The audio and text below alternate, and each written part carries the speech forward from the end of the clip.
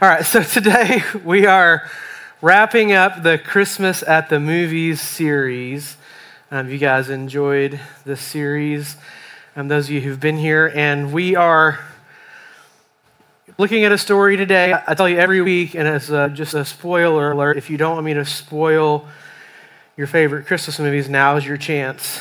But this one, the story came out in 1939. So you've had 84 years. And if you don't know the story, you definitely know the song. And so today we're going to be watching and talking about the 1964 TV special, Rudolph the Red-Nosed Reindeer. And the title of the message this morning is The Glow Within. All right, let us pray and we'll get into it. Lord, help us see us like you see us. Amen. All right, let's watch the first clip.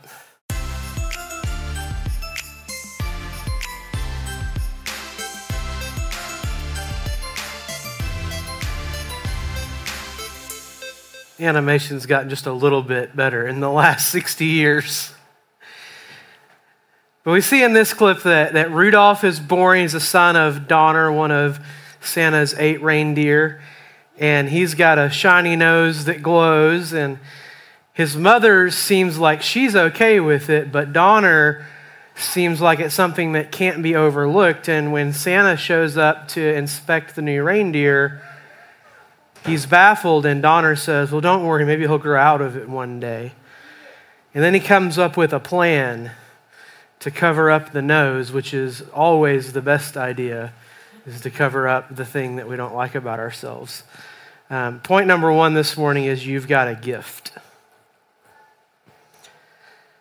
And so if you didn't know, you were born special with a gift for a purpose. But there was one baby who was born who had the most special birth. And we read this a couple of weeks ago, but Luke chapter 2, verses 6 and 7 says, while they were there, this is Mary and Joseph. So they didn't run to Bethlehem in the last week of her pregnancy. They were already in Bethlehem when she went into labor. They had been there for a little while. While they were there, the time came for the baby to be born, and she gave birth to her firstborn, a son. She wrapped him in cloths and placed him in a manger because there was no guest room available for them. So here we see the God of the universe born into humble beginnings. Not going into it this week, but it wasn't into a cave or a barn, but he was born into a humble family, not into a palace like you would expect someone who was born to be the king of the Jews would have been born. But he was born into a normal family and placed into a manger, likely in the family's living room where they were staying. The Bible says in Isaiah 53, verse 2, that he grew up before him like a tender shoot and like a root out of dry ground. He had no beauty or majesty to attract us to him, nothing in his appearance that we should desire him. And so the Bible tells us that there was nothing visibly special about Jesus. He wasn't near as cute of a baby as Jackson is. He's almost he is a toddler now. He's bouncing around. But there was no majesty. There was nothing desirable about him. If I was Jesus, I would have come down looking like Matthew McConaughey or something. And instead of the Bible saying, verily, verily, I say unto you, it would have said, all right, all right, all right. Listen here, y'all. But that's why he's Jesus and I'm not. But even though there was nothing visibly special about him, he was the most special baby to ever be born. Isaiah chapter 7, verse 14 says, therefore, the Lord himself will give you a sign. The virgin will conceive and give birth to a son and will call him Emmanuel. And so in our movie today, we see Rudolph is born with this amazing gift of light. He has a nose that lights up. Every clown would be jealous. And we see Jesus is the only person who's ever been born of a virgin birth. He's God who became man. In the beginning was the Word, and the Word was God, was with God, and the Word was God, and the Word became flesh and dwelt among us. And did you know that you were also created to fulfill a specific purpose? The Bible tells us in 1 Corinthians chapter 12, verse 11, all these, talking about right before this, Paul talks about spiritual gifts, and I didn't want to bore you with another 10 verses, so just if you want to go read the first part of 1 Corinthians 12, it lists out all the spiritual gifts, and it says, all of these are the work done of one and the same Spirit, and He distributes them to each one just as He determines. Just as a body, though one, has many parts, but all its many parts form one body, so it is with Christ. For we were all baptized by one Spirit so as to form one body, whether Jews or Gentiles, slave or free, and we were all given the one Spirit to drink. Even so, the body is not made up of one part, but of many. Now, if the foot should say, because I am not a hand, I do not belong to the body, it would not for that reason stop being part of the body. And if the ear should say, because I am not an eye, I do not belong to the body, it would not for that reason stop being part of the body. If the whole body were an eye, where would the sense of hearing be? If the whole body were an ear, where would the sense of smell be? But in fact, God has placed the parts in the body, every one of them, just as He wanted them to be. Listen, God has made you and formed you exactly how He wanted you to be, and He placed you in the place where He wanted you to be. The Bible says in Psalms 139 that He knit you together in the womb, and that you were fearfully and wonderfully made, and that all the days before us were written before one of them came to be. You see, just like Rudolph and just like Jesus, you were created for a purpose. And verse 11 tells us that God has given us gifts to help us facilitate that purpose. Let's watch the second movie clip this morning.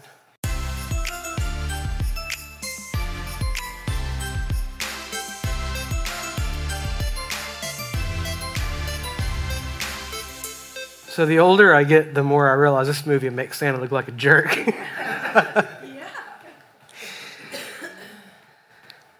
But Rudolph and the other yearling reindeer, they go to the reindeer games for takeoff practice to learn how to become Santa's reindeer. And Clarice tells Rudolph that he's cute. And then he flies way higher and way farther than any of the other reindeer. But then his nose cover falls off. You see, you can try to cover up the thing about yourself that you don't like, but eventually the facade will fall off, and then you'll have to face the people around you. And all of Rudolph's friends are really jerks who can't accept him for who he is, and all the other reindeer start to laugh and call him names, and they won't let poor Rudolph. See, you guys know the story. And then they decide that he can't be a part of it anymore, right? So point number 2 is your gift has a cost. So cost, just so we're clear, cost is an amount that has to be paid or spent to obtain something. And so let me tell you that your gift will cost you. Jesus tells us in Luke 14:28 that we should count the cost before following Him, because there's a cost to follow Jesus. But also someone else has already paid a high price and already determined what your cost, what your value is. And most of us are familiar with Rudolph's story. We know that he ultimately saves Christmas, And we see this even more so with Jesus. He was the most special baby to have ever been born, but he also paid the highest price that could ever be paid. Isaiah 53, verse 3 says, "He was despised and rejected by mankind, a man of suffering and familiar with pain. Like one from whom people hide their faces, he was despised, and we held him in low esteem. Surely he took up our pain and bore our suffering. Yet we considered him punished by God, stricken by him and afflicted. But he was pierced for our transgressions and crushed for our iniquities. The punishment that brought us peace was upon him, and by his wounds we are healed." Let's watch the next clip.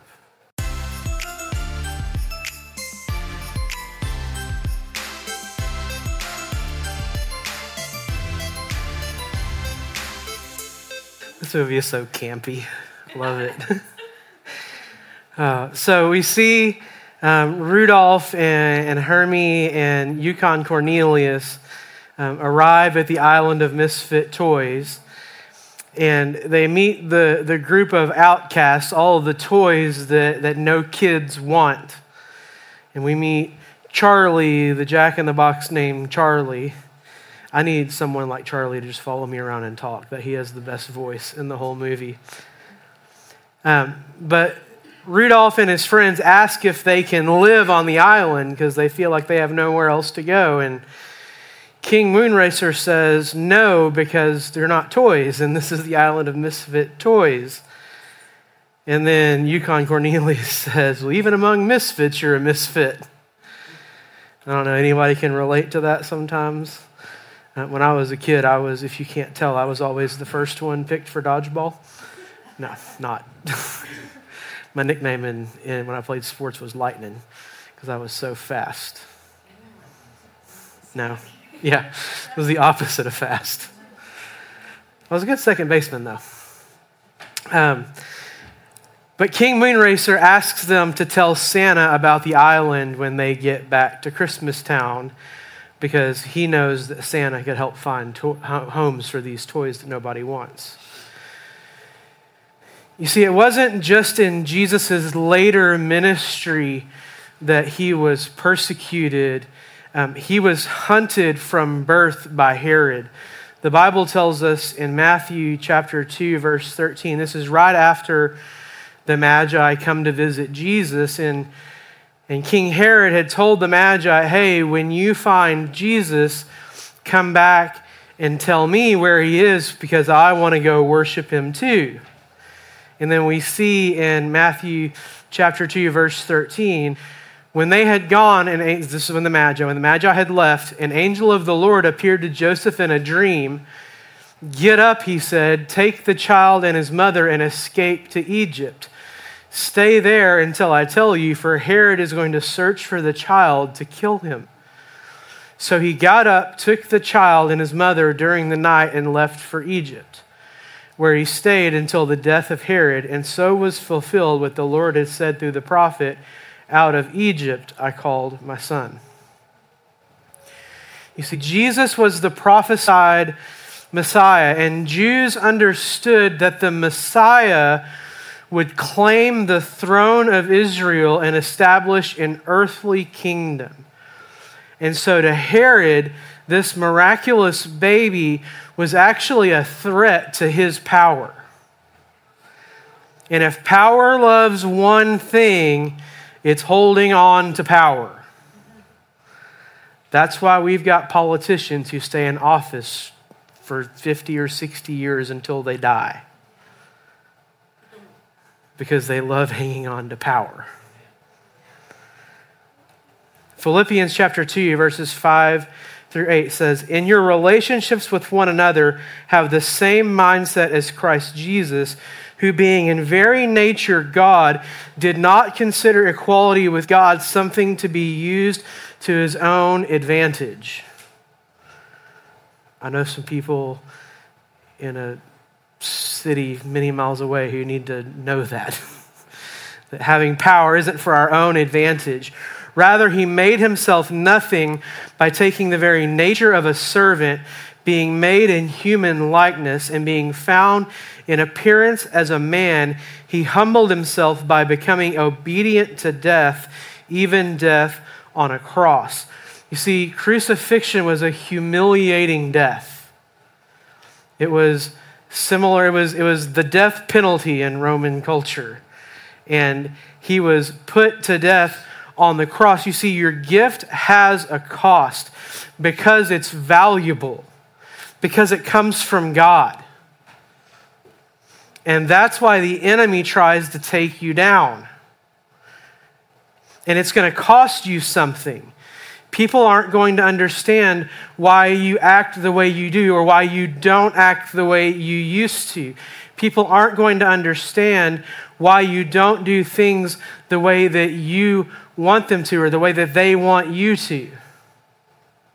You might lose friends. But if you lose friends pursuing God's will for your life, it's probably not the worst thing that could happen. You see, what makes you different is what makes you special. We see that with Rudolph. What makes him different is what ultimately provides his purpose. And the gift and calling that God placed on your life is unique to you. You see, I can't reach the people that you're called to reach.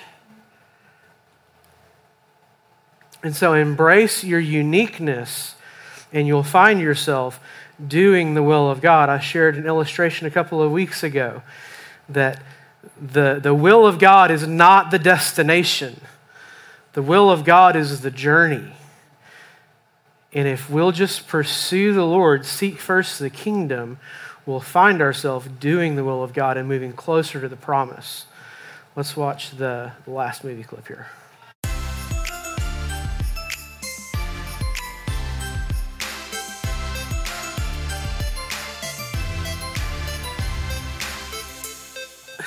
Yay, Rudolph saved Christmas.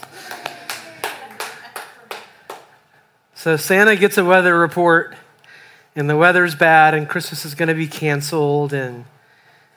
But wait, now that Santa needs some help. I told you, when you watch this movie as an adult, it has a little bit of a different vibe than when I was a kid. But anybody ever know somebody who's a hater until they need something from you? It's kind of Santa in this movie.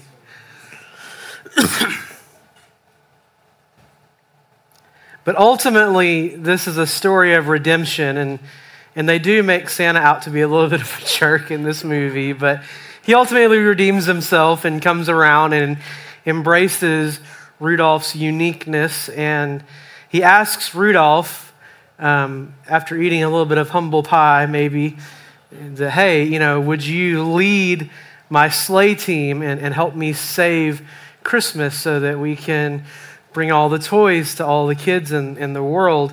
And the first stop is we're going to go to the island of misfit toys and pick up all those toys and give them a home. Point number 3, your gift will help others. See, a big problem that we see in the church today, Big C church, is this idea of celebrity culture. There's nothing wrong at all with having influence, but celebrity culture is an entirely different thing. There was a boxer about 120-ish so years ago that said, the bigger they are, the harder they fall. And I've been around the world a few times now, and the thing that I've come to learn is that the people who are the most holistically successful in life, financially, with their family, with their friends, and their overall happiness, are the most generous people. And conversely, the most miserable people that I know are selfish and stingy. Bible says in Matthew chapter 10, verses 7 through 8, as you go, he's talking to the disciples. He's sending the disciples out on their first evangelistic mission to go share the good news of the kingdom. And he says, as you go, proclaim this message. The kingdom of heaven has come near. Heal the sick, raise the dead, cleanse those who have leprosy, drive out demons. Freely you have received, freely give. If God has placed something inside of you, it's not for you. It's for other people. But what the enemy does, though, is he tries to convince us that it's for us and that it's for our ego. And that's why God asks us to kill the promise. That's why he asked Abraham to take Isaac up the mountain. Because he has to make sure that the promise doesn't have us. Because if we aren't okay without it, then we aren't ready for it. But it is ultimately to help other people. And Rudolph had a shiny nose that glowed ultimately so that he could help to guide Santa's sleigh. And look what Jesus says about himself in John chapter 8, verse 12. I'm sure you've heard this before, but Jesus says, when he spoke to the crowd, he said, I am the light of the world. Whoever follows me will never walk in darkness, but will have the light of life. In the garden, when man fell, darkness entered the world, but now light has come. I was driving south on I-35 many, many moons ago, and I was listening to one of my, I don't know why this is my favorite worship songs ever. I love it. One of my favorite worship songs ever is How Great Is Our God by Chris Tomlin. I don't know. There's a world edition of that song where they sing it in like 20 different languages, and it just like, I can't make it through the whole thing without crying. It's the best song ever. But there's a line in that song that says, he wraps himself in light and darkness tries to hide. And as I was driving down the highway this morning, that morning, it was, I had left like before the sun came up, and as the sun started to come up, it was just perfect timing for this to happen. I was listening to the song, and the sun had just kind of crested over the horizon. And I had an epiphany that as the sun comes up, the darkness doesn't have a choice but to leave. And shadows are the teeny bits of darkness that try to hide from the light.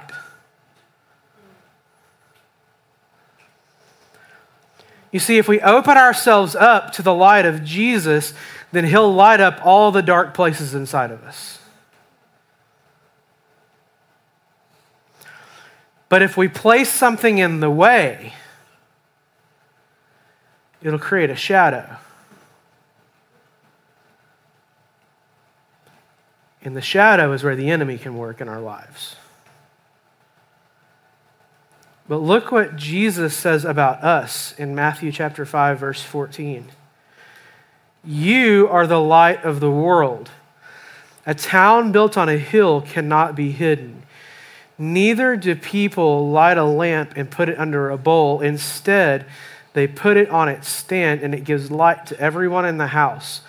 In the same way, let your light shine before others, that they may see your good deeds and glorify your Father in heaven. You see, you are the light of the world because you have Jesus living inside you. That's why I called this message The Glow Within. This baby who was born of a virgin, the prophesied Messiah who would live a perfect life and die for the forgiveness of sins so that we could be made right with God. That is the gift of Christmas. Freely you have received, now freely give.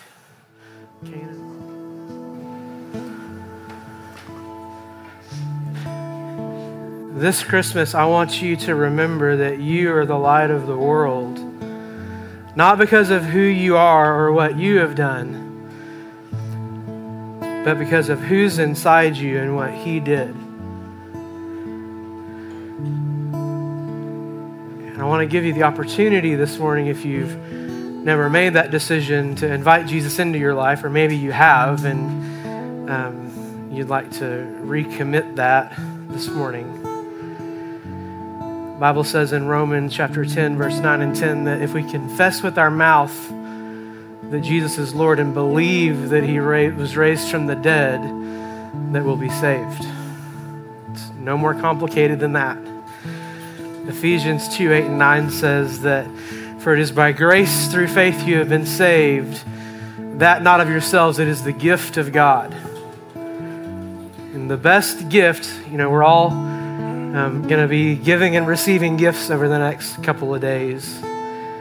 The best gift that you could receive this Christmas is the gift of eternal life and the gift of a relationship with God. And so if you would, I invite you to bow your heads and close your eyes, and invite everyone to pray along with me out loud. That way nobody feels singled out. Just say, Lord Jesus, I thank you that you love me. I thank you that you were born and died for the forgiveness of sins.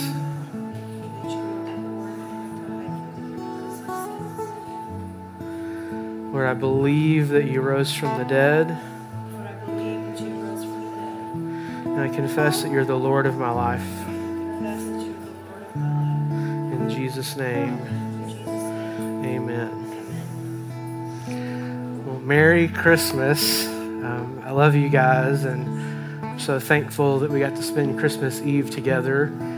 And go Cowboys. Yeah. Merry Christmas, Pastor Dane.